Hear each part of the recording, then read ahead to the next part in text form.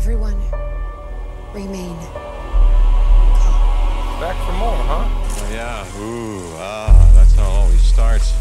But then later there's running and screaming. Somebody talk to me! What is happening? Welcome to Jurassic World. And now, ladies and gentlemen, you're listening to the Jurassic Park Podcast. How long is it going to take for that to spread around the globe? This was all John Hammond's dream. Hold on to your butts. Seriously? Well, we're back.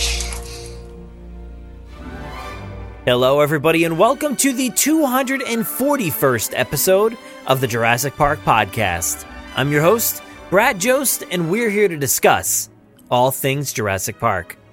In today's episode, we're going to head into the newsroom to hear about Jurassic World Dominion's troubles, or not, who really knows? We're also going to discuss some potential filming on the movie as well.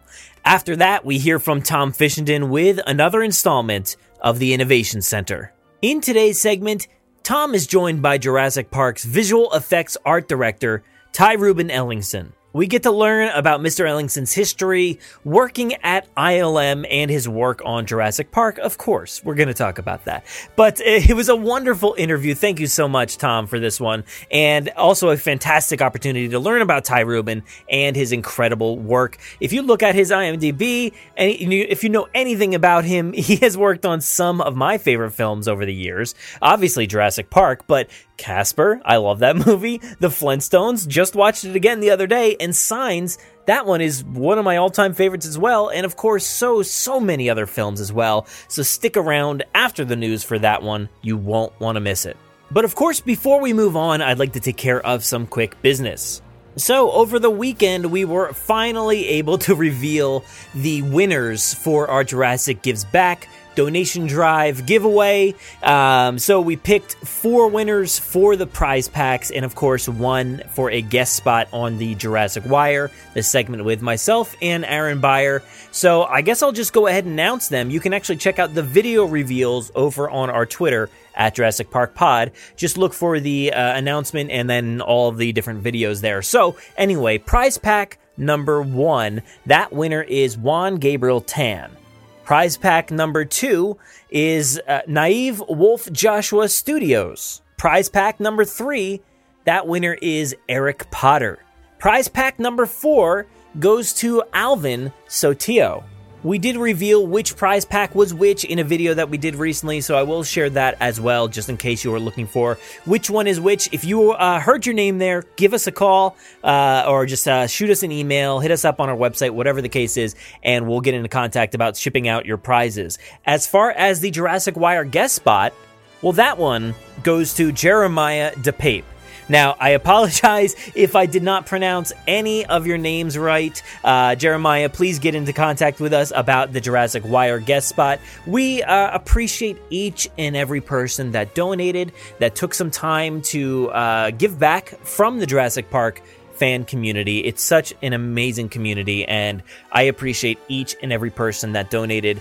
And congratulations to each and every person that won. Sorry to those who did not win, but again, I appreciate each and every donation, so thank you so much. Now, just wanted to shout out to some of our videos over on YouTube from the past week.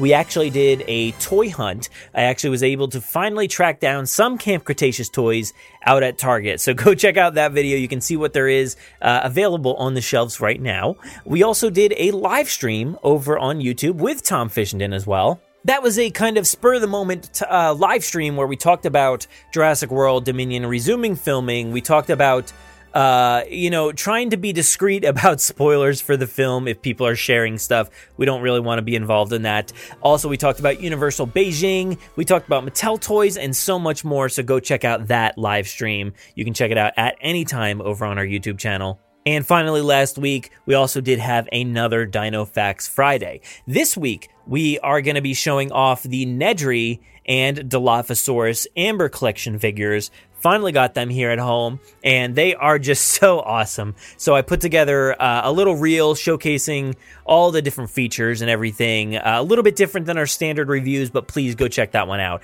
That is debuting this Monday, so please check that out. Also, Friday, you'll see another Dino Facts Friday, so stay tuned for that and much more over on our YouTube channel this week. But I think that about covers it for this intro. I'm going to stop talking. Why don't we go ahead and get this episode kicked off with a bit of Jurassic news from around the world.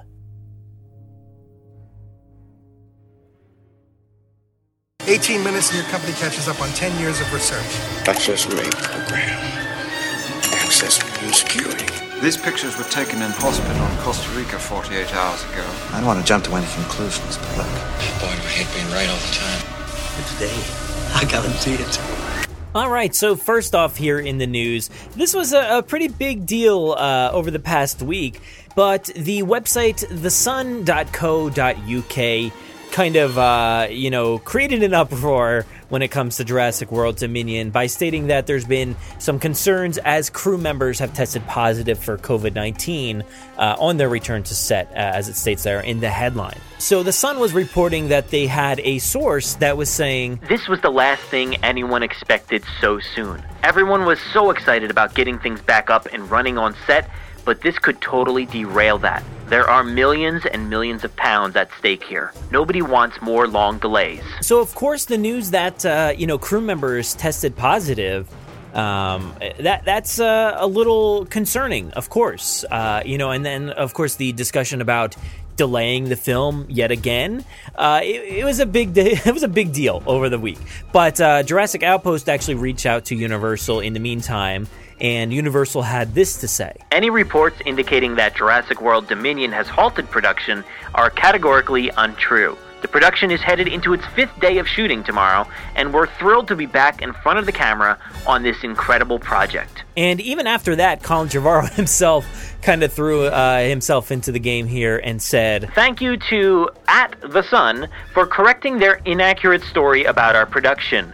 Our hardworking cast and crew appreciate your integrity." So going back to the Sun and their website, they actually did add on a bit here that stated that Universal quote there, and also they have an insider that said, "There was incorrect information that claimed filming had been stopped, but Universal Studios have since made it clear that this wasn't the case." So all in all, the movie has continued. Everything is still on track, it seems. As far as, the quotes and stuff from Universal and backing up the information and trying to deny what happened here, the one thing that they did leave out was the fact that crew members tested positive, which it's a little concerning, and it's kind of expected, to be honest, because we've talked about it time and time again, all the different precautions that they have in place over at Pinewood Studios, and all the different measures that they're enforcing there to keep everybody safe. So at some point or another, somebody's going to test positive, and this happened very, very soon, within the first 5 days of filming there. So it is a bit worrisome, and who knows what the spread could be in the future. We hope everything goes smoothly, as we've said before. We hope it goes without a hitch. Everything goes fine. Everybody stays safe. But, this is eye-opening right off the bat. So, of course, we'll keep our ears to the ground and hope for the best. And, of course, we'll let you know if we hear anything else. For the articles from The Sun, Jurassic Outpost, and, of course, Colin Trevorrow's tweet, head to the links in our show notes.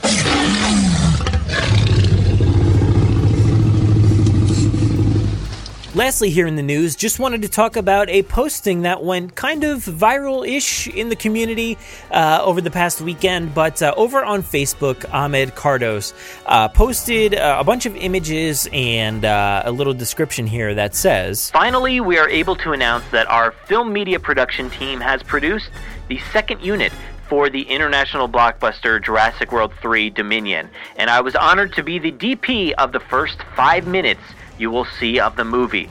We have executed the job to perfection and was a major learning curve for everyone involved. Working with Pinewood Studios in the UK and Universal Studios added so much to our expertise, and personally working with the international director Colin Trevorrow and DOP John Schwartzman was an experience we will never forget. Stay tuned to Jurassic World 3 June in 2021. And Amit went ahead and posted a bunch of pictures hanging around with Colin Trevorrow and the crew at Pinewood. And of course, actually posted some pretty intriguing photos from a different location, which does not seem to be Pinewood Studios. And judging by the locations, it actually looks like it could be the Republic of Yemen. So again, basing it off the pictures alone, the type of trees that are there, and some other context clues, it looks like they might be filming in Yemen, or did film in Yemen, and they just needed time to have the confirmation to be able to post these images. And it makes me wonder, and wonder about the first 5 minutes of the film. We know about a lot of different locations. We've heard about Malta. We reported on that a long time ago. Haven't heard anything yet about that. I don't know. But it looks like maybe Yemen is in the play here. So what does that mean for the first 5 minutes of the film? Does it take place in Yemen? Is it just doubling for another place? I don't know. Myself and Aaron Beyer talked about the beginning of this film, what it potentially could be. For a while on the Jurassic Wire, and who knows, maybe it's doubling for what we thought it was, or maybe it's just something completely different. But if you want to see what those images are, I'm not going to say this is necessarily a spoiler or anything like that. There's literally just a picture of like a tree and like some rocks, so it's not a spoiler. And of course, any location can be shot as a different location, so I wouldn't be too worried about that. But I am very, very excited to learn more about this production and see people posting about it and having confirmation to be able to post about it. So that is awesome. If you want to find out more, head to the link in our show notes. Oh, there it is. There it is. If I don't innovate, somebody else will. Due to technical difficulties, all our exhibits are now closed. You are acting like we are engaged in some kind of mad science. And Zara here is going to take great care of you until I'm done working tonight, okay? Bigger, scarier, cooler, I believe is the word that you used in your memo. Any incidents? Yeah, 6 kids in the lost and found, 28 down with heat stroke. All of this exists because of me. Just like taking a stroll through the woods 65 million years ago. Hello everybody and welcome to another episode of the Innovation Centre here on the Jurassic Park podcast. So today we have got a very special episode for you all. So I am very, very excited to be joined by TyRuben Ellingson. TyRuben, why don't you say hello to everyone? Hello, it's very nice to be joining you today.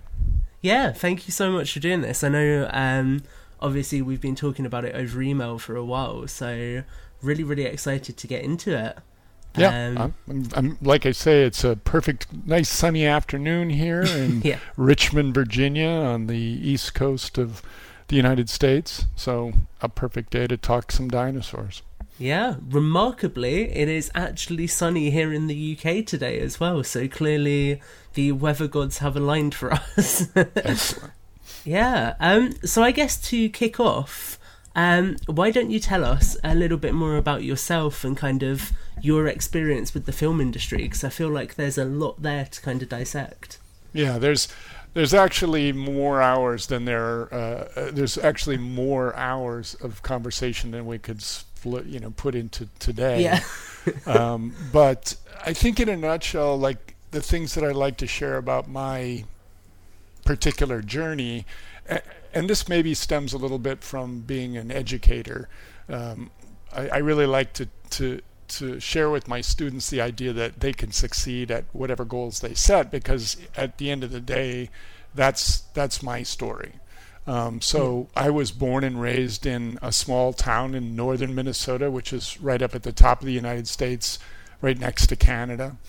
I lived there and worked in my father's art studio. My father was a university professor, so I could draw and paint and make things in his space.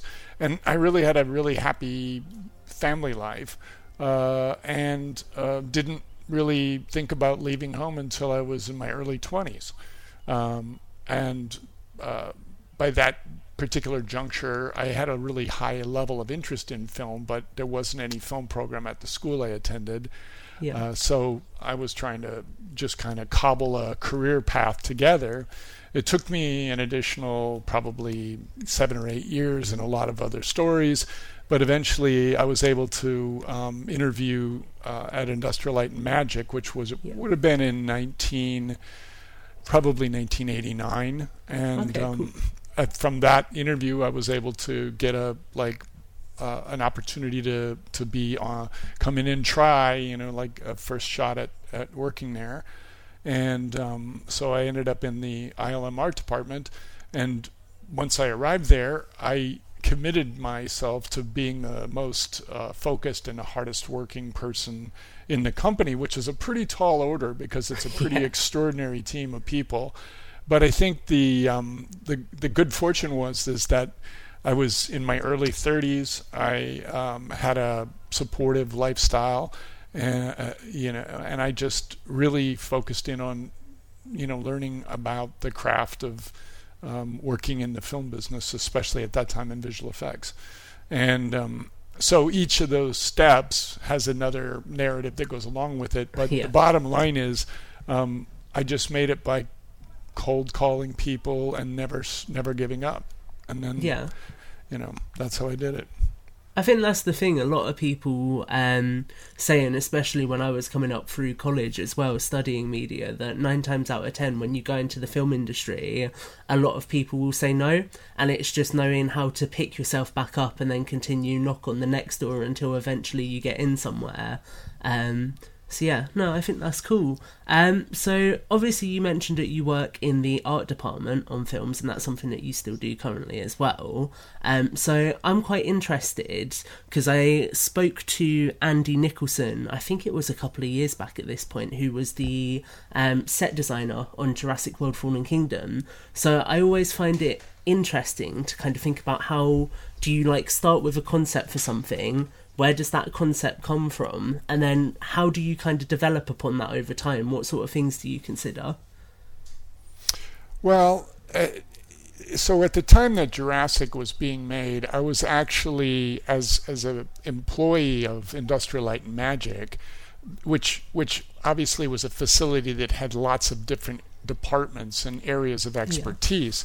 The art department, which at that time I think there were maybe 9 full-time art directors, or maybe 7. There were always a couple of extra people that did specialized things in the art department, but there was probably 6 or 7 of us that were really focusing in on visual effects art direction, and of course some of them have gone on to be very recognized. Harley Jessup was one of the VFX art directors who went on to work at Pixar. He's still at Pixar. John Bell, who actually went down to work on Jurassic with Rick Carter as part of the core design team. He was actually at ILM when I arrived. Mark Moore, who did movies, just his credit list is hugely long. And then Doug Chang, who, of course, from the Star Wars universe. So there was 6 of us, and what we basically did was we would kind of build relationships inside the company, and we would try to, in a friendly way, compete for various shows. Sometimes you'd be busy working on a show and a new show would come in, so there wasn't any chance that you could work on it, but oftentimes 1 or 2 of us would be between shows, and then you'd go oh, I really want to work on this, and so you'd have to do your own sort of engagement, to try to, say, hey, I'm here, I'm ready to go. But the way that it is in visual effects is you have a certain kind of creative thing that you supply, and then you have more of what I would call a facility piece. So work that has to get done to just help the larger visual effects machine move forward and produce good work on a schedule. So in that particular arena, it would be doing things like storyboarding, where you're actually, producing storyboards that help communicate ideas to the larger team. On the other end of the spectrum, on the creative end, you might be asked to do something completely original. On Jurassic, I would say that the bulk of my work was more about the facilitation of the process, because so much of the design work was nature. I mean, we looked at nature for all of the cues as far as how the dinosaurs looked, and we had paleontologists and the Tippett guys were involved, and so there was this kind of shared collective awareness of what would these dinosaurs look like, how they would behave. And then, of course, at the Winston Studios, they were doing these very, very elaborate, very beautifully executed hero models that drove a lot of the visual effects. So other than, doing some kind of conceptual designs for scenes, like when the Jeep is... that after the T-Rex attacks on the road and the Jeep is pushed over the embankment, I worked with Dennis Muren to try to come up with a look of how that Jeep falling would work with the live action components. So in a weird way, I was conceptualizing or visualizing something that was still in pieces. With the dinosaurs, I did some studies of the skin patterns and those kinds of things. But the majority of it was actually going to production meetings on a daily basis, going to the screenings, making, adding to the critique of shots, and then always keeping an eye on the storyboards and making sure that the storyboards were up to date and accurate, and those kind of move along through the process as the film goes from its entry into the facility till the final shots are going out. I know that's a little cryptic, but the art department, if you think about it, was a service kind of a task and then a creative task, and depending on any show, you kind of go back and forth between those two opportunities depending on the needs. I think it's cool because a lot of people, and I mean, I know I'm especially guilty of it as well, will instantly think, oh, cool, those are the guys who designed the dinosaurs. And you completely forget that actually there is that whole process that needs to go in before that to establish how things are going to unfold in the film. And I mean, storyboards just in themselves are so important in then allowing the rest of the film to actually happen. So it's really cool to kind of hear a little bit more about that, because I think it's always something that people undervalue when it comes to film production. Cool, so obviously I would love to talk more about Jurassic, but before we dive into that, I kind of did want to ask, do you have any other projects that you've worked on that have been particularly memorable?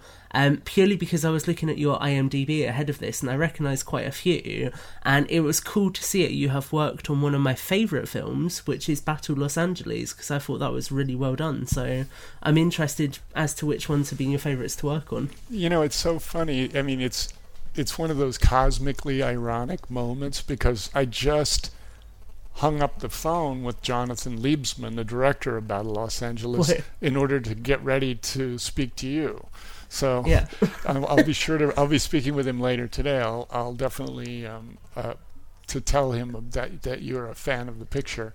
Well, one of the reasons. So when I was at ILM, I was there for 5 years, and my experiences were fantastic, and I really I came at a very important moment in time, because we were moving from the traditional visual effects pipeline, which was primarily models and miniatures and motion control photography that had created the movies that were so impactful on me when I was young, the Star Wars films, Indiana Jones, and so forth.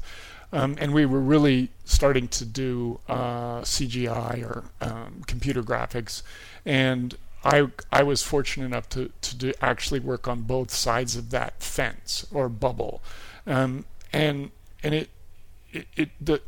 for me to say, well, it was extraordinary is it's an understatement. But in that time frame, as much as I appreciated those opportunities, I really was trying to become a designer. I wanted to create work, and I wanted to create original designs that would end up on screen and help tell the story that the director was interested in.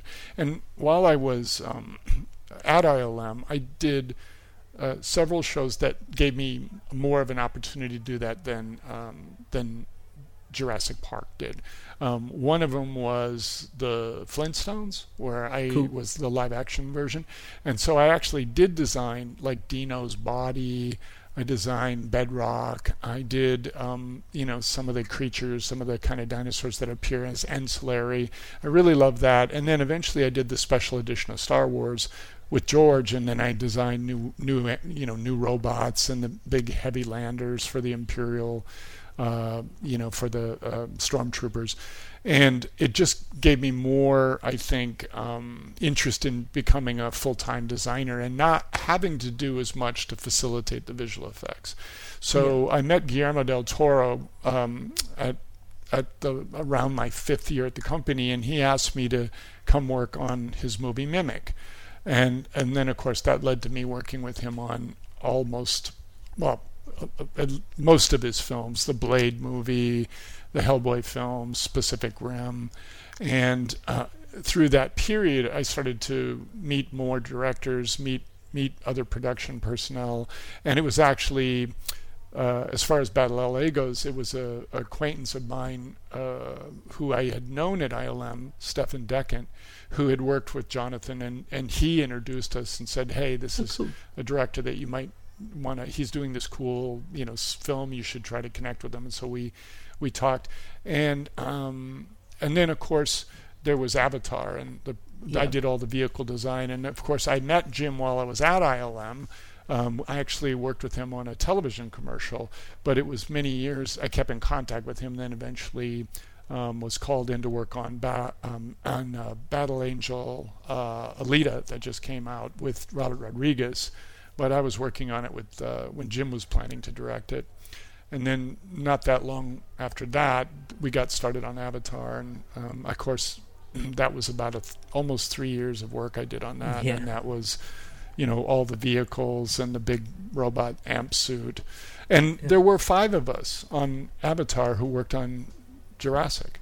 So, it's a small club. Stephen Rosenbaum, Joe Letteri, Rick Carter, and myself. And then I think there was one other person, but it was kind of weird because inside of Avatar was a weird Jurassic club. Yeah. So I when I'm asked about like my, what's your favorite film? What was your favorite experience? Every movie that you're working on, it consumes your creativity in such a way and your imagination that in those days that you're working on it, it's like the greatest. It's really and then when they finish, they're so different that it's hard for me to even put them in the same basket, because like Mimic is a monster movie, a creature movie. Hellboy is kind of a Beauty and the Beast story, and then Avatar is like this incredible adventure film. So even though you can say they're kind of like FX heavy, maybe, fantasy, science fiction, narrative films, to me, they each one has a particular, slot in the kind of larger encyclopedia of films. So I don't know. I've been really, really fortunate, but I would say that because again, I suppose somebody's going to listen to this and go, "Well, being fortunate only gets you so far." I was very actively promoting myself through that whole period, and I was always very quick to make introductions, meet people, share my work, and so it's always, as much as you have to focus on the now, you have to prepare for what's yet to come. So building your skills, your network, always evolving as a thinker, as a creative, as a problem solver. All these things come into play. I know that I was always growing as a designer, and I know that I was. I know that it's not like you ever plateau. You have always got to keep pushing forward. Yeah, definitely. I think I kind of see that a lot with photography. I find that I'll look at a photo I took a year ago and kind of see things that I would have done differently. And I feel like that just shows that you're always progressing and always moving forwards. And I'm glad we got to touch on Avatar a little bit, because obviously, as you can tell, I am one of the younger people here at the podcast. So Avatar was one of the big films for me as I was growing up, and I always loved the design of the RDA vehicles. So it's really cool to hear it. You got to work on a lot of those.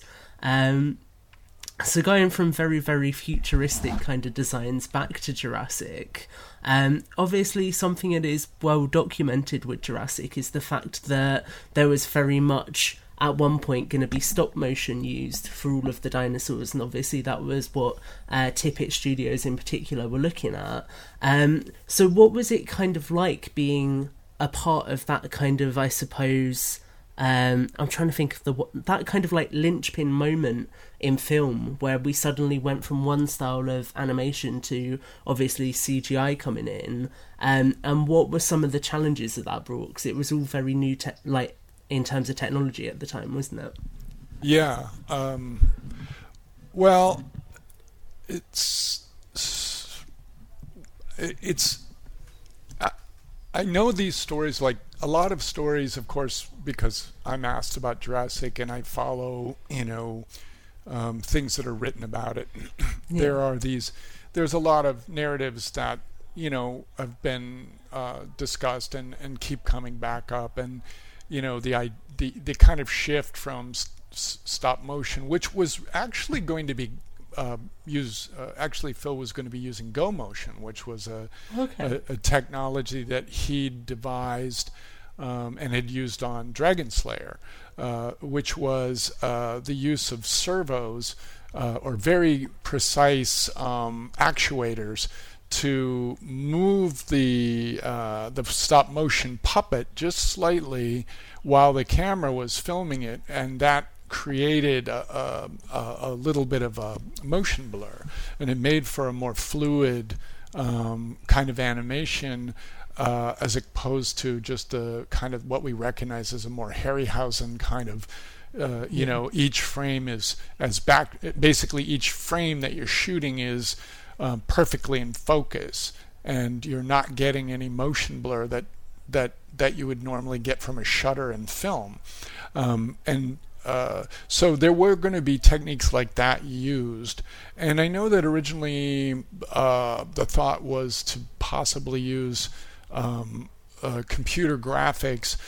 It wouldn't even really have been computer graphics in the way we think about it now, but it would basically be using a digital approach to blurring the dinosaurs that would have been captured in stop motion. So to create this kind of motion blur artificially in post-production. But there was breakthroughs or advancements being made all the time at that time. Like we just had I just did a Zoom meeting 2 weeks ago with Steve Williams and Mark DePay and Wes Takahashi, who at that time ran the what we used to call visual effects animation department. And it really was a handful of people in what was this very tiny computer graphics group, and spearheaded most definitely by Mark DePay and Steve Williams, who conceived of this very famous walking skeleton test. And that was literally a dinosaur, a T-Rex skeleton that was walking. And it was interesting because the motion was very fluid, but it also had the attributes of looking as though it had been shot on film. So it had this kind of motion blur quality. It looked very smooth, and it felt very large because of the camera placement and so forth.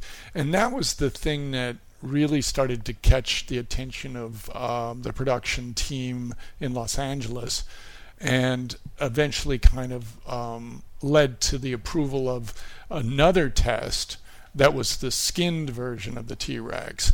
And that I actually I could send it to you. I've had it online, but that I actually was asked to do a storyboard for that test, which really represents the first storyboard done on Jurassic Park at ILM, but they were already doing a larger storyboarding effort down in Los Angeles. But the things I can remember that I think are of interest was that even though there was this moment where it became visible to the decision makers that something profound was underway and that something profound was available to change the approach to creating this movie, everybody knew that it was also very risky. Everybody knew that there was a lot of unknowns, and I think it took a lot of time when I say a lot of time, I'm only talking weeks, but at the time, back in those days, it felt like we were in this kind of period of gestation. And even then, it felt as though there was always these possibilities that you'd have to start cutting corners and making other things work because you didn't want to put all your eggs in that one basket because of the unknowns. But it was heady. I mean, it's really hard to describe, especially to students in my classroom who, weren't even born then when Jurassic was made. I mean, it did feel like a renaissance. Every day when you went into work, you'd see something that you couldn't, even though you worked on it, you couldn't believe you were seeing it. And it was also a moment in time where there was a collective, I would call it like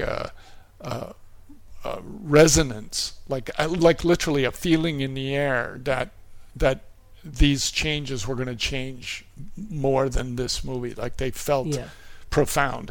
And what I loved about it myself was that, like I mentioned earlier about coming in and wanting to be the hardest working person, everybody there was in that mindset. So on 24 hours of a day, there were people in the building working on Jurassic Park, and many of us would sleep at the building, sleep at ILM, and there was always new things to see, new problems to solve, and then there was this mind-boggling results that would come out of it, and then you would literally, like the old adage, like you'd have to pinch yourself, you'd have to say. And I remember one day when we saw some actual shots that had been output to film, and I think they were the main road sequence with rain effects and everything. When we see the Rex, there was no sound effects yet, so it was just the Rex like coming out, breaking the fence, walking on the road. And I remember going afterwards to a little coffee room and talking to Des Mirren, and I said, this movie is going to blow everyone's mind. Like literally no one will be able to understand what happened, and it's going to be hugely successful. And everybody was like, but nobody would say like, well, we'll wait and see. Everybody was like, yeah, it's really going to do that. No, that's good to hear. It's nice to hear it. There was that kind of feeling with it. And I mean, obviously, when you look at it now, from the perspective of an outsider looking in, it really is one of those industry-defining moments. It has changed kind of what is possible in film and what can be achieved with visual effects. So I know that you mentioned that you were involved a lot in, obviously, the storyboarding and things like that. So I was interested, was the T-Rex breakout sequence deliberately planned to be done at nighttime as a part of that technology? Because I know a lot of people have perhaps suggested that was done to make it more immersive for audiences. So was that kind of part of the logic there as that was developing? The main so the Crichton book came out, the Michael Crichton book, and if memory serves me, and I'm sure this is easy to research, and I'm sure many that have studied the film more from like a broader perspective, I think that Steven got some kind of first look. Like I seem to recall that he had gotten the rights to it right away, and so there was this feeling like, oh well, this movie is going to come, it's happening. And I think there was a lot of concern, if memory is that it felt like a movie that could go over budget really easy. I mean, it just felt like it. And so I think that Steven, and I remember there was a lot of concern that the budget couldn't get too huge. Like, it was a nice sized budget, but everything was going to be controlled. You know, they were going to try to make it super effectively. And one of the ways that you can do that, and Steven is, you know, made by the time this movie started, he'd made lots of movies, right? One of the best ways you can control a film is to storyboard it. And so they set up a team at Amblin down in Los Angeles that right away was storyboarding the whole movie. So when they started doing the budgeting for the visual effects, and when those sequences started to get boarded out and approved by Steven, they would start to show up in Marin County where ILM was, and at Tippett Studios, and then those would be like viewed by the production team. And I have no recollection of the main road sequence ever being anything but at night. And then knowing the way Steven approaches storytelling, it would make sense that it would be at night. And I think that the use of rain, you could say, well, that would maybe help cover up mistakes, or maybe it was a way to like soften it, but actually it's way harder. Like everything is harder when you're using rain. Like live action is harder. Of course, it really affected the animatronics. You know, it had an impact. It's harder on the crew. It's harder. I mean, it's just harder. So I'm pretty sure that it would have been something that was very consciously done to set a certain mood.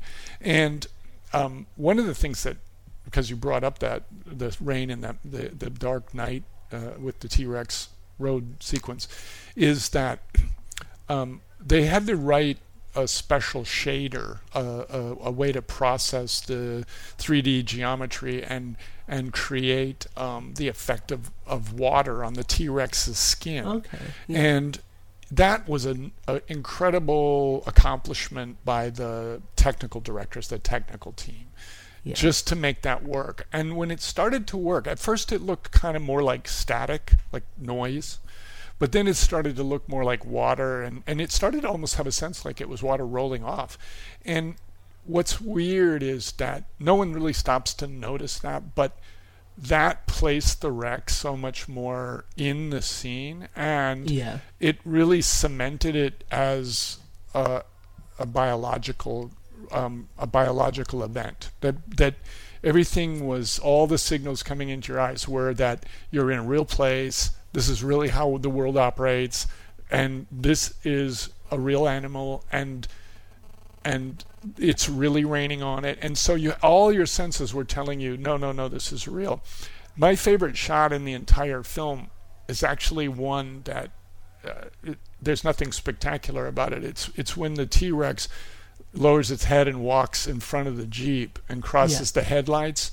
And having grown up in northern Minnesota, I often would encounter deer and animals at night in the car. And there's always this sense that they're aware that you're there, but they don't really know how to process what you are. But it doesn't hold their attention very long, and the next thing you know, they're like, oh, this is weird, these light things, and then right away they're still looking at you like, I wonder what that is. And there's a moment with the Rex. And even if you look at that scene, there's a hang tag on the rearview mirror that's translucent, and we even composited the Rex to look like it's passing behind that semi-translucent plastic. And it's so, the animation is subtle, it's so real that in my mind it's like a perfect shot. There's like 100% your senses are like, I'm done. I don't know where they got the dinosaur, but here it is. You know, like, and I think that was most people's reactions, was they just were dumbfounded. Their brains were telling them one thing, and they had no solution. They had no explanation, right? In fact, when the movie first came out, you were like a baby if you were even born. When the movie first came out, everybody believed that the Stan Winston hydraulic Rex was used for the bulk of that sequence. I mean, most people thought, well, that must be the robot. You know, that must be the robot.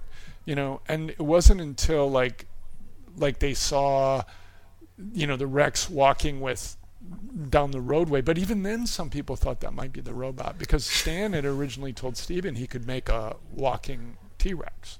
Yeah. So I think there was a long time before people really even understood, no, this is a computer. And then you got to remember that no one knew what computers really did, so it didn't help them. Yeah, you know, I think it's a real testament to how immersive it is, and obviously, like, going to that extra level is almost kind of like psychological in a way, because you've got to think, well, what is somebody going to process? What are the little details that they're going to be looking for, and how can we kind of make sure that they match up to what they're expecting? So obviously you mentioned that that's almost your perfect shot in a way, but I'm interested, are there any other moments that you remember working on where you particularly sat back and kind of thought, this is a cool sequence, I like what we've done with this? Well, maybe you've read about it online, I think it's a couple places, but we were always trying to figure out how the animals would behave, you know, and so there was always this. The whole team was required to go to like mime classes. Yeah. So we did these kind of exercises to try to, you know, get into the idea of like thinking like a dinosaur, as weird as that is, because dinosaurs probably, you know, had minimal ability to think. Yeah.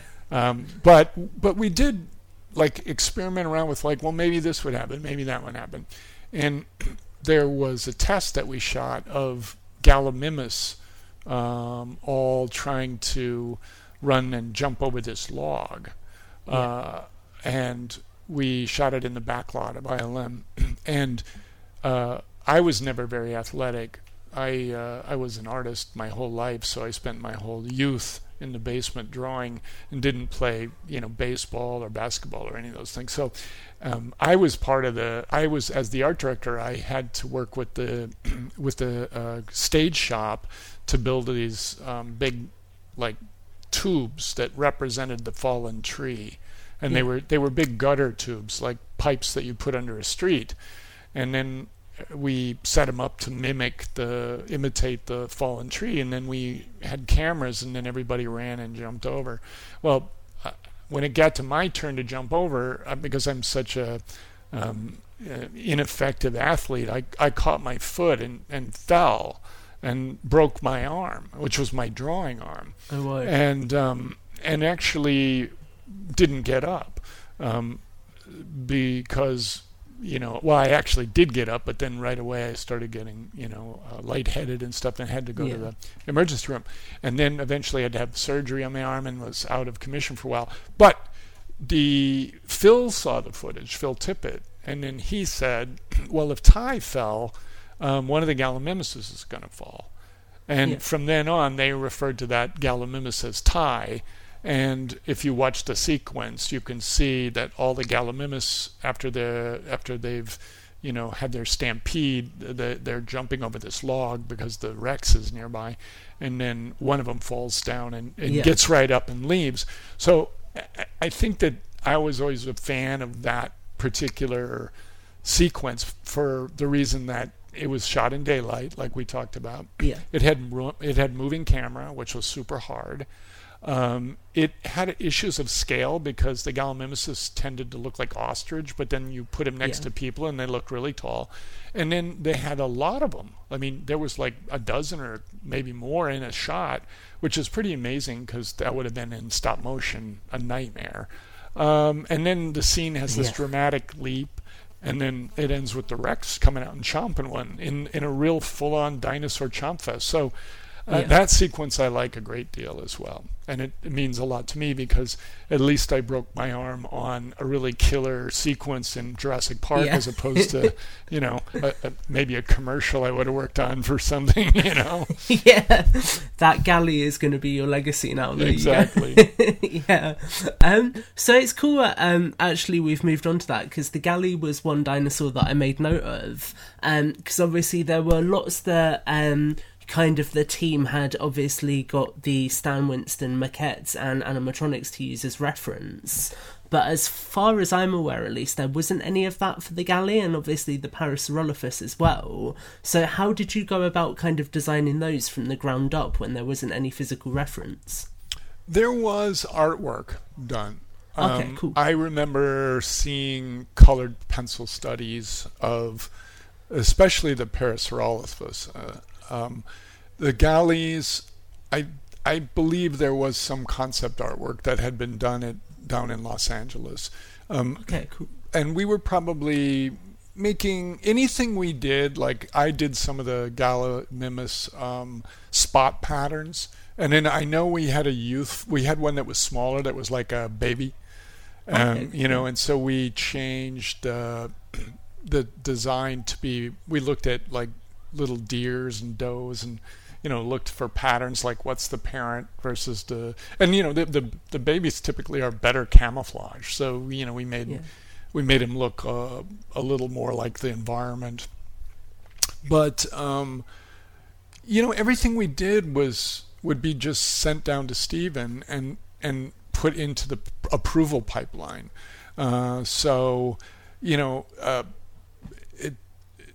It was always a team effort. Like believe it or not, it's so hard to do visual effects work, especially like at that level when it was so much innovation, that as much as you'd like to say, well, I designed the Parasaurolophus's, skin and stuff like that. On those assignments, everybody's like, what do we know? What reference do we have? Like, what's the best that we can get our hands on? Like, oh, there's a sketch, we'll take it. Even if it's somebody's, 1 hour study, like, well, yeah, bring it, like, send it to us. Because anytime you do have to do things from scratch, there's a different, it's a different kind of approval process. You have to first talk about scale, then you have to talk about how does it fit in the shot, then you have to do that artwork and get it approved, and everything goes through the production and everything goes to the director. So I think memory is that there was a real broad like table setting of things that had been developed to various levels. And I bet there's not one dinosaur mentioned in the book or by Steven that the Winston Studio guys hadn't already, tried to get a handle on. Cool. Okay. I imagine that makes sense because it's the source material, so it makes sense to kind of start developing it all in case it needs to be used in it and at least start getting a feel for it. So Aaron, who is one of the members of the podcast who tends to go very in depth, so don't worry if you can't answer this one, he actually asked me to ask whether there was a story behind the inclusion of the Parasaurolophus, purely because he noted that it's literally in the lake sequence, and that's the only point it turns up. So he, working in VFX himself, I think he does a lot of 3D animation, was kind of asking if it was something which had to be in, because obviously to model and then rig something for one sequence would have been quite expensive. So Steven had gone to Hawaii to scout locations for the shoot, and they were setting up to they were either just getting started or they had set construction underway. I mean, a lot of what you remember is the things you were working on and not everybody's stuff.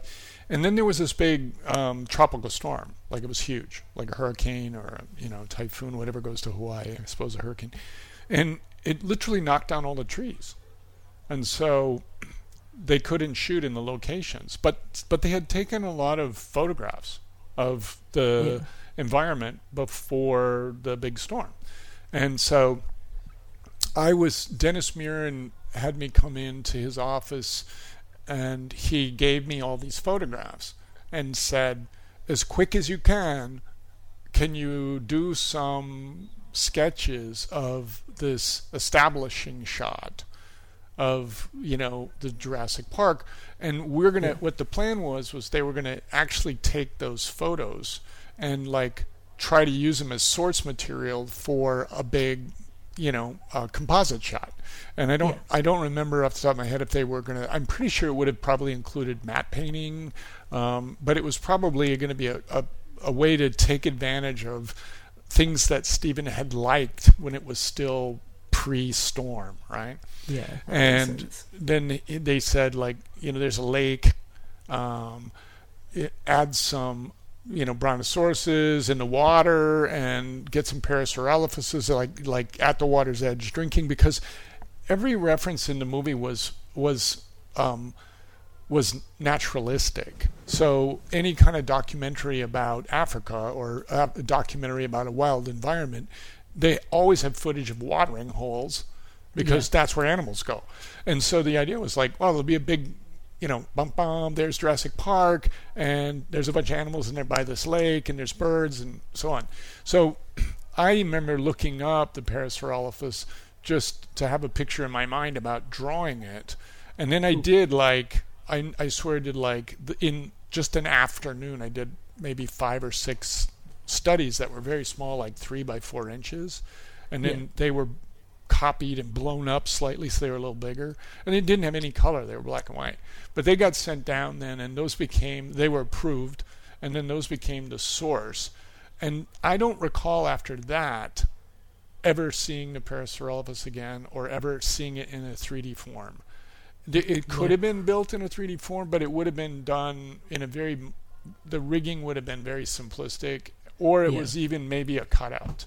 I mean, it could have just been a shape cutout, because I don't remember them ever being in a storyboard, although they may have been. But I and I've seen the other movies, so I kind of, some of it gets a little blurry. But I think that if they built it, it was probably never tricked out like the hero ones. Yeah, definitely. And I honestly believe it could have been done with just a cutout, like a 2D cutout, like cutout in CG, but something that was just moving on a single axis or something. Yeah, that would make a lot of sense actually, because when you look at it, it's kind of just doing that drinking motion. So I could picture that. Yeah, cool. So I know that obviously before you actually got into your work with ILM, a lot of your background was kind of to do with architectural model building as well, and I found that quite interesting. So I was interested. Obviously, you posted the photo the other day with the model of the Ford Explorer and the T-Rex, which I think everybody in the community was very jealous of. But I'm interested, did you get to apply any of those practical model skills in your role on the film as well? The short answer would be not specifically, no. But one of the things that, and I would say any of your listeners that are interested in working in gaming or in visual effects, anything where you're trying to imitate reality or you're trying to build new worlds, new realities, is to actually learn how to read plans and get enough experience so that when somebody says, well, it's like 10 by 10 feet, that you can pull up a pretty accurate measurement in your mind. Oftentimes, I think young designers they'll become so fascinated with the imagination and the way that anything can happen in the imaginary world that they don't necessarily develop an appreciation for physics, for real physics, and how things really work.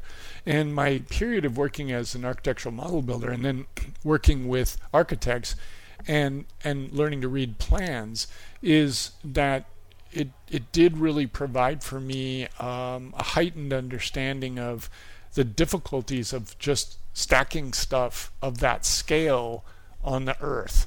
Because buildings are they have to hold up against gravity and against wind and storms, and so kind of even though I didn't study it, getting a understanding of those realities is super helpful when you come to try to make something from your pure imagination, because the laws of physics, unless it's set on a planet that has no gravity or a space, those things come into play, and you can give credibility and believability to your designs if they seem to have been based on those fundamental foundational realities that come along with the way that we actually construct things. In the future, those rules may change because we may have new ways of creating large-scale objects. But up until today, there is a certain kind of cadence of shape and, what I refer to often as shape language. And those things you learn if you're focusing on learning them as opposed to just faking them all the time. If you're faking something all the time, you really don't have appreciation for its importance or how it actually the audience reads. I would say the same in a similar vein is study if you're interested in robots or spaceships, study manufacturing, study complex systems, mechanical systems, because again, if you understand those systems and you can employ the language into your imaginary creations, it starts to look more real.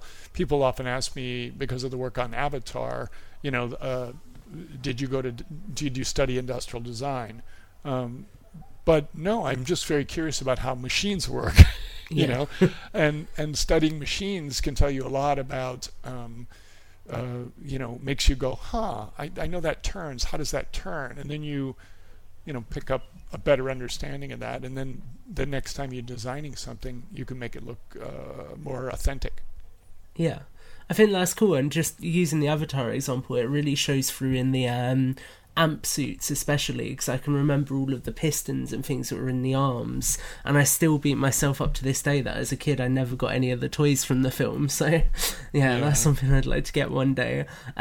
Cool. So I am interested. Obviously Jurassic Park, it came out some time ago now, and there's been quite a few sequels since. So have you been keeping track of all the sequels, and what do you think of the effects that they're using in kind of the modern Jurassic World interpretations? I do see the films. I don't know that I have always gone to the theater to see them, and oftentimes, especially when I was working in film production more, I would go a whole year without going to the theater just because it takes a lot of time. But I think what I like about it is that they've almost created a new genre of movies. Like when I was a kid, there were, cowboy movies or westerns. There were, monster movies, and there were like, musicals or dance, musical dance films. And what you find is there's something about those, they become genres, but I would almost call them like subgenres, that they have a lot of room for creative storytelling to take place. And the way I view it is, it's always fine to have a favorite movie of a certain genre. Like for me, I can say hands down my favorite science fiction movie is 2001: The Space Odyssey. That doesn't mean I don't like Aliens. I love Aliens. It doesn't mean I don't like Star Wars, but it does mean that it's okay for me as a consumer to say, I really love this particular film, and for me it exemplifies what I look for in that particular genre. So that's fine, but I don't feel compelled then either to compare my favorite films to one another. I don't need to say, well, Ridley Scott's Alien was superior to all other monster movies set in space, and here's why. I can like The Predator. I can like, Guardians of the Galaxy. I can like them, and I don't feel compelled to compare them to maybe my favorites, And I guess that's a long way of saying that I think that there's some other films in the franchise that I like better than others. I think sometimes what I believe about the original Jurassic, and probably why it holds up, and why it's kind of an American classic now that everyone sees, is because of the naturalistic aspect. I mean, when Steven was getting going, and when we would talk about what the film was going to be like, and I did a lot of work with Dennis Muren and helped him. I was part of a small group that we would get together and screen things and talk about things. Is we looked at lots of films and footage of expeditions into Africa when no one really knew where the animals were. I mean, it was like the Hatari, these different things. And what Stephen was saying, at least what I was hearing from Dennis, was that what Jurassic Park was in his mind was a travel film. You're traveling into an uncharted territory to encounter wildlife that lives there that's real. It's not about, on one level, it's not like, holy crap, there's a dinosaur. It's more about, there's dinosaurs here, so be careful. Like it's a pre-given that there's a dinosaur. And I think that except for the rotunda scene, which I've always had, of all of the original film, even though there's some spectacular shots in there, I think that some of the logic of the picture that is pretty well established starts to, it gets a little crazy for me. Like why all the dinosaurs are in there, and it's waxed floors, and the dinosaurs are slitting around and stuff. But by then you're ready to, it's the send off, right? It's like Jurassic Park. The banner falls. Yahoo! We're ready to go. So you're already in the moment. Your sense of you're on the ride. You don't care. At that point. But it doesn't. I think by and large, when you see the T-Rex in the main road sequence, what you're really experiencing is the encounter with nature. You're an animal yourself. You're caught in the presence of a huge predator, and the kids in the Jeep, they're like a snack, and and that's what's so interesting is that the Rex is a monster, but the Rex is also eating snacks, and you know that it wants those snacks badly, and so it's not even such a mean. I mean, it's glorious in its prowess and its ability to be a predator. I mean, there's an awe that you have when you see the big mouth and the eyes, and it's a dragon in some way, in a sense that that's the range, that's the kind of archetype that it is. But it's also wanting to eat the tasty children. I want the snacks in the car, and so you can't really be that mad at it. You can be scared of it, but it's not thinking a lot. It's like it's sort of like dealing with nature on its own terms. And I think some of the later films become much more about spectacle, and like the end in the Rotunda does, it gets more about spectacle, and that's fine. But I think for me, once it gets really focused on spectacle, then the emotional piece can only be a manufactured thing. It's like the dinosaurs become antagonists and the characters become protagonists, and they're not tasty treats anymore for the animal that wants to eat them. It's more like they're outwitting the animal that's trying to do the cleverly fool them, or do something more complex. And I think that then I always think like, well, would it do that? Whereas in Jurassic I go, it would eat those tasty kids. But in some of the other films, I'm like, well, I don't know if it would really care that much to go in there and do that, or get inside and do those things. It would probably just run away to the other side of the island and be fine, But again, I don't feel compelled to rank them or, do anything. I do have people, though, and this would be your listeners could know better, that come to me all the time and say, the T-Rex in the main road or in Jurassic 1 is still the best dinosaur ever made. They just say it's the best. And I find that curious. So the only thing I can think of is it gets back to what I was just describing. It feels real. That for whether it's the tasty kids, the rain, the things we've talked about, it's like that's as close to encountering a dinosaur as you're going to get in this lifetime, and it resonates with you.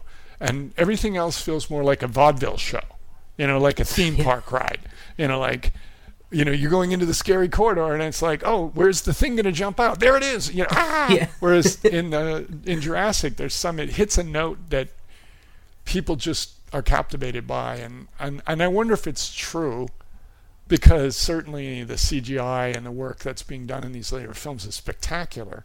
So I can't believe it's technically true, but it could be like the sum of all parts, you know.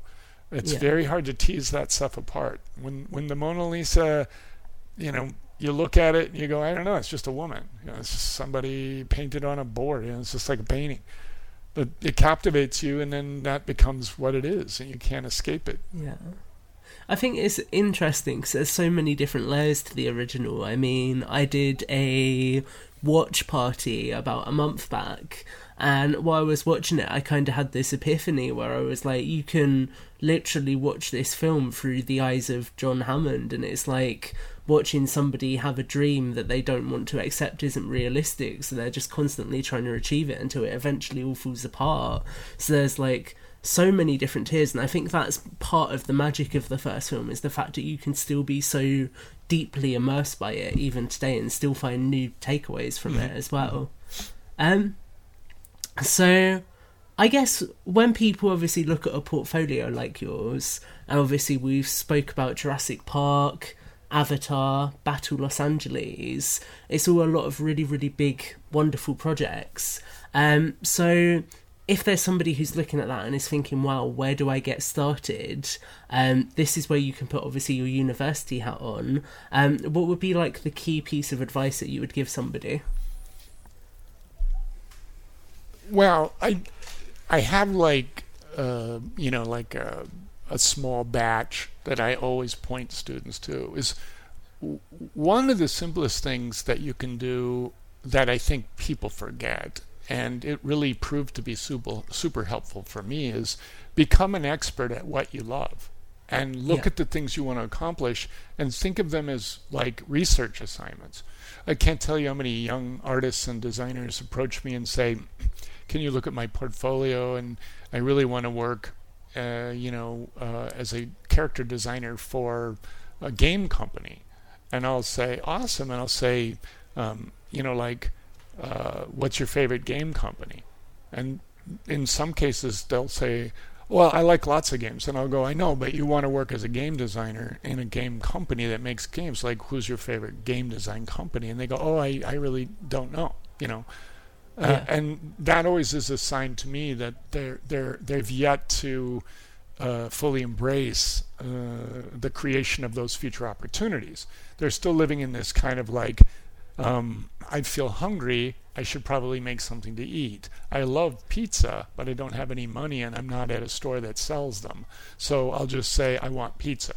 And then you're saying, oh, okay, but how are you going to get that pizza? You know? I mean, so I think it's important to say, if you want to work at EA and you want to design Call of Duty, and that's your bag, that's the thing you want to do, then become expert on, you know, what do they look for in a portfolio at EA? What are the various departments that make up a games company like EA? What's the history of gaming? Who are the top designers? What are their, who did they study? How do they work? And sometimes young artists and designers will say, well, I don't want to copy anybody. I don't want my own creative voice to be manipulated by, other people's, work. I want to keep pure. And actually, it's so unlikely that your particular personal vision will be derailed or malformed by knowing more about the craft. That's not an accurate thing to worry about. You should just study everybody. Yeah. I mean, never be afraid to learn what others have learned. I mean, that's the history of humanity, is that we all are standing on the shoulders of giants, you know. So I think being an expert at the things you want to accomplish is something you can do with the internet now, and to an amazing degree. Think of it as research. You know, like if you want to work in the film business, watch movies. And don't just watch movies you like. That's another thing that's really, really problematic, is if you only consume the things you like, you'll only end up with a very narrow band. And often those directors, like especially somebody like Steven, like they learned from everybody. They learned from John Ford and the westerns that he shot. They learned from Hitchcock. They learned from, so you you don't like build out your understanding of cinema by watching one particular type of film. You build it out by, consuming broadly. And, even if you don't like it, watch it anyway. Like, if you don't like reading subtitles, then, try to find a version that's, that's been, where the voices have been added or whatever. But find a way to look at classic film, study the history. I don't think you have to go back to, you don't have to see the first, other than to know that it exists. You don't have to see the Great Train Robbery, and you don't have to see like the Edison films and stuff like that. But there's no reason not to if you can see them. I mean, but I think starting around for sure by the 1930s, kind of have a sense of what was going on and who was doing what. And then the two other pieces that I think are really important is time on task is what I refer to it as. So if you want to design characters, design like 500 of them, and then start to think about how you feel about it. Like, don't let your work become overly precious, and don't think because you might have done 6 or 8 cool characters that's enough to really work effectively as a professional. People that work for Pixar, Disney, Lucasfilm, who do characters like in a day, they can do a couple dozen character designs. So I think hard work is time on task. Put effort in and do it on a regular basis, and know that you're going to have to do a lot. Like, don't think that you're going to just pick it up. It's like it's so funny because it's nobody picks up a guitar and plays Stairway to Heaven. You got to practice, and you got to put in the time, and you have to learn how to play very simple songs, and then build on that repertoire until you can play complex songs. And then eventually, if you start to be a composer, the music in your mind that you're trying to get to your audience will only be technically as advanced as your ability to play it. So it's a self-editing kind of a way. Like if you can't play with a lot of prowess, if you don't have a lot of technical ability to play, then your ability to communicate original melodies is going to be limited by that ability. And the same thing is true in drawing or 3D modeling or whatever. So looking at your development as skill-based development, which is on the exterior of your body. I call it skill acquisition. And then interior development, which is your conceptual understandings of how things operate and the kinds of emotions that come out of your work. Because at the end of the day, narrative work is typically about emotion.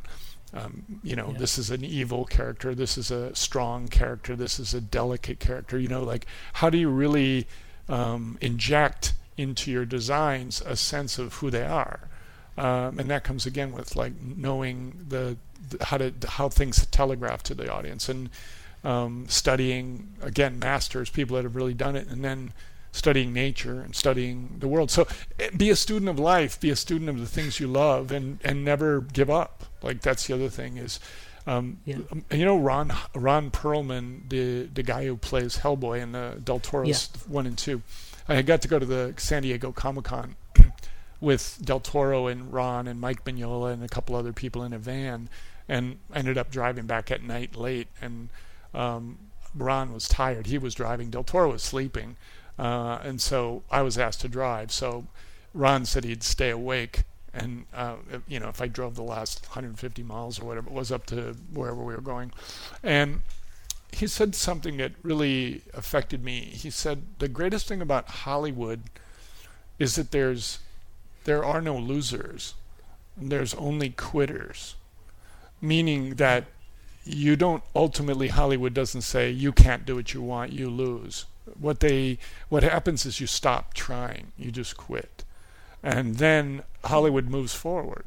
It's your decision. And I always think that when I deal with students that are, coming in as sophomores in college, so I try to be really especially when they first arrive in the program, super conscientious of where they're at. And some of us, we always need some reinforcement that, the hard work we're putting in is producing good results. And so I'm somebody that really says, no, come on, you can do it. This is great. You're doing great. This is great work.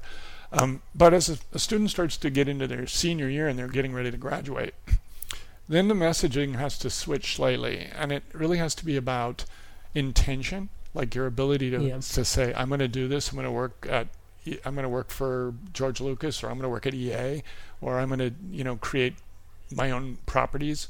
And then that becomes your focus. And then you create a lifestyle and a practice that supports that. And ultimately, it is your decision. I mean, you will succeed or fail based upon the strategies and the efforts you put into the process. Are there the occasional person that just runs into a streak of bad luck and they're foiled, they're dissuaded, or they're stopped in their tracks? Of course. But that's a minority, I think, if you look at the big picture. Yeah. Just like on the other end of the spectrum, do people actually get discovered in Hollywood, sitting on a stool at an ice cream parlor? Like there's the next Faye Dunaway right there. Like, see if that girl, hire them. They're 15, and then they get a movie deal and they're big stars. Does that happen? Yeah, but rarely.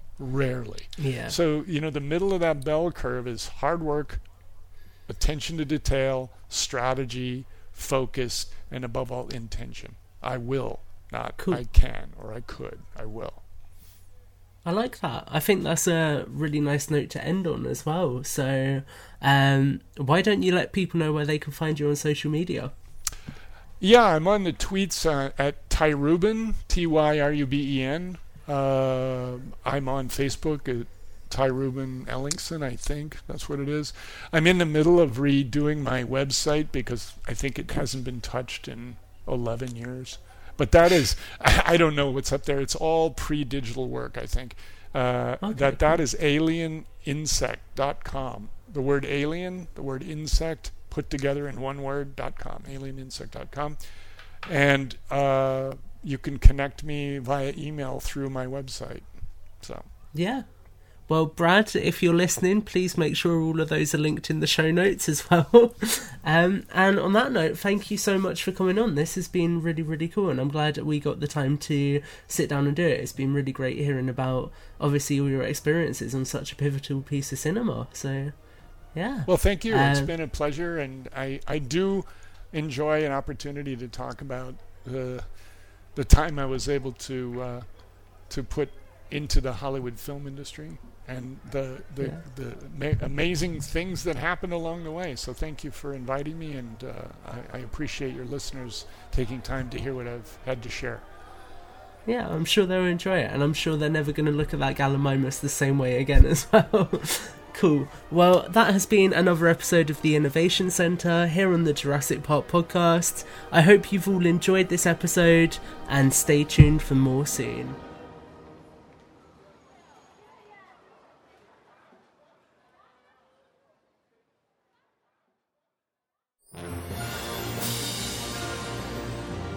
Thank you so much for listening to the 241st episode of the Jurassic Park podcast.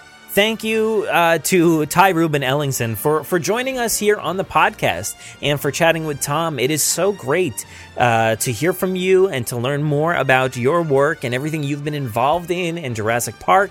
You know how iconic this movie is to all of us. We have a podcast with 241 episodes, actually way more than that, but these are just the numbered ones, and we are still going, and we will for many more years. So this is super exciting to learn more about one of all of our favorite films. So we appreciate you taking the time, Mr. Ellingson, for joining us here today. It means a ton. Also, a huge thanks to Tom for conducting the interview, setting everything up. I appreciate you each and every time you are a part of the show, which is all the time.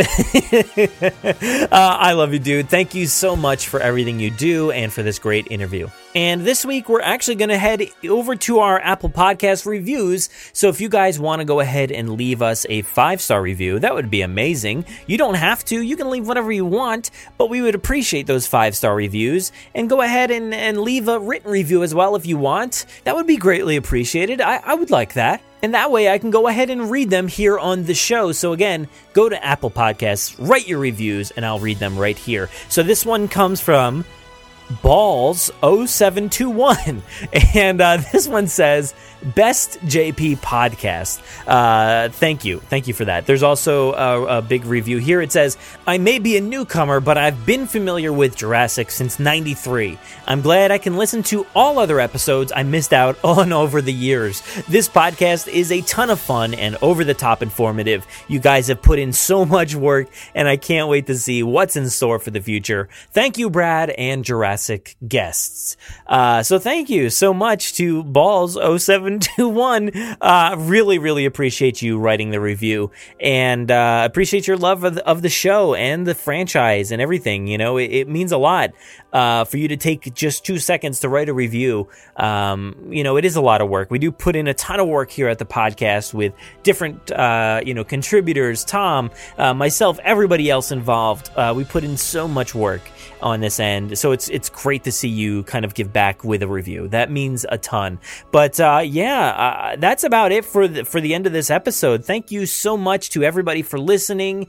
Take care, everybody out there. I know we're seeing some spikes in COVID-19 right now, so just be safe, be good, stay home if you have to, stay safe if you can, and we'll be here for you guys next week. So thank you so much for listening, and I'm going to go ahead and hand it off to myself for the outro.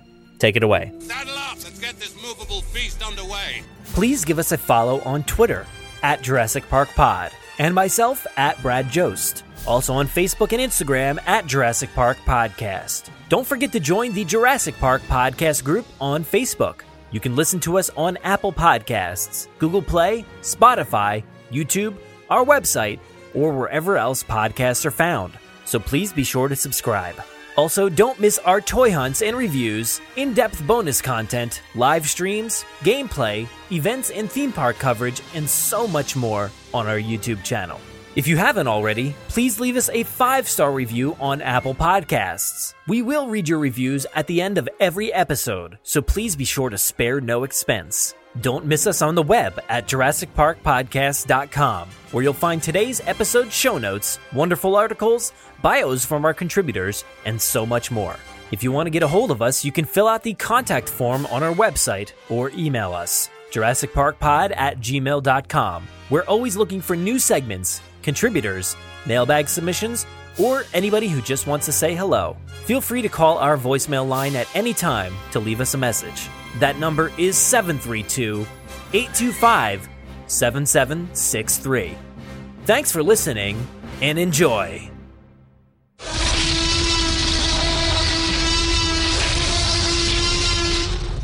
5 minutes. Drop what you're doing and leave now. Okay, team, listen up. We've got a new predator on the loose. Not you, Blue. The predator we're talking about is the coronavirus. And I'm gonna help you spot the main symptoms in the wild. First, watch out for a high fever. Second, a dry cough, like this. Third, trouble breathing. It might even sound like this. Whoa, back up, Blue. Don't forget about social distancing. Keep at least 6 feet away from anyone you don't live with. Good job, Blue. We all have to be extra vigilant if we want to beat this virus, even if we don't have any symptoms. That means always protecting ourselves and each other, because this virus, it's invisible. It's made up of germs just like these. It could literally be anywhere. It attacks our bodies. Oh, Blue! Hang on, Blue. Drop it. Drop it. It's okay, girl. It's okay. Which brings me to my last point. Always wash your hands thoroughly for at least 20 seconds with soap and warm water. No! Hey, come back here! Remember, we're all in this together. Teamwork is our best defense. Blue, no! Don't eat the soap! Drop that right now! Oh, she'll be burping bubbles for a week!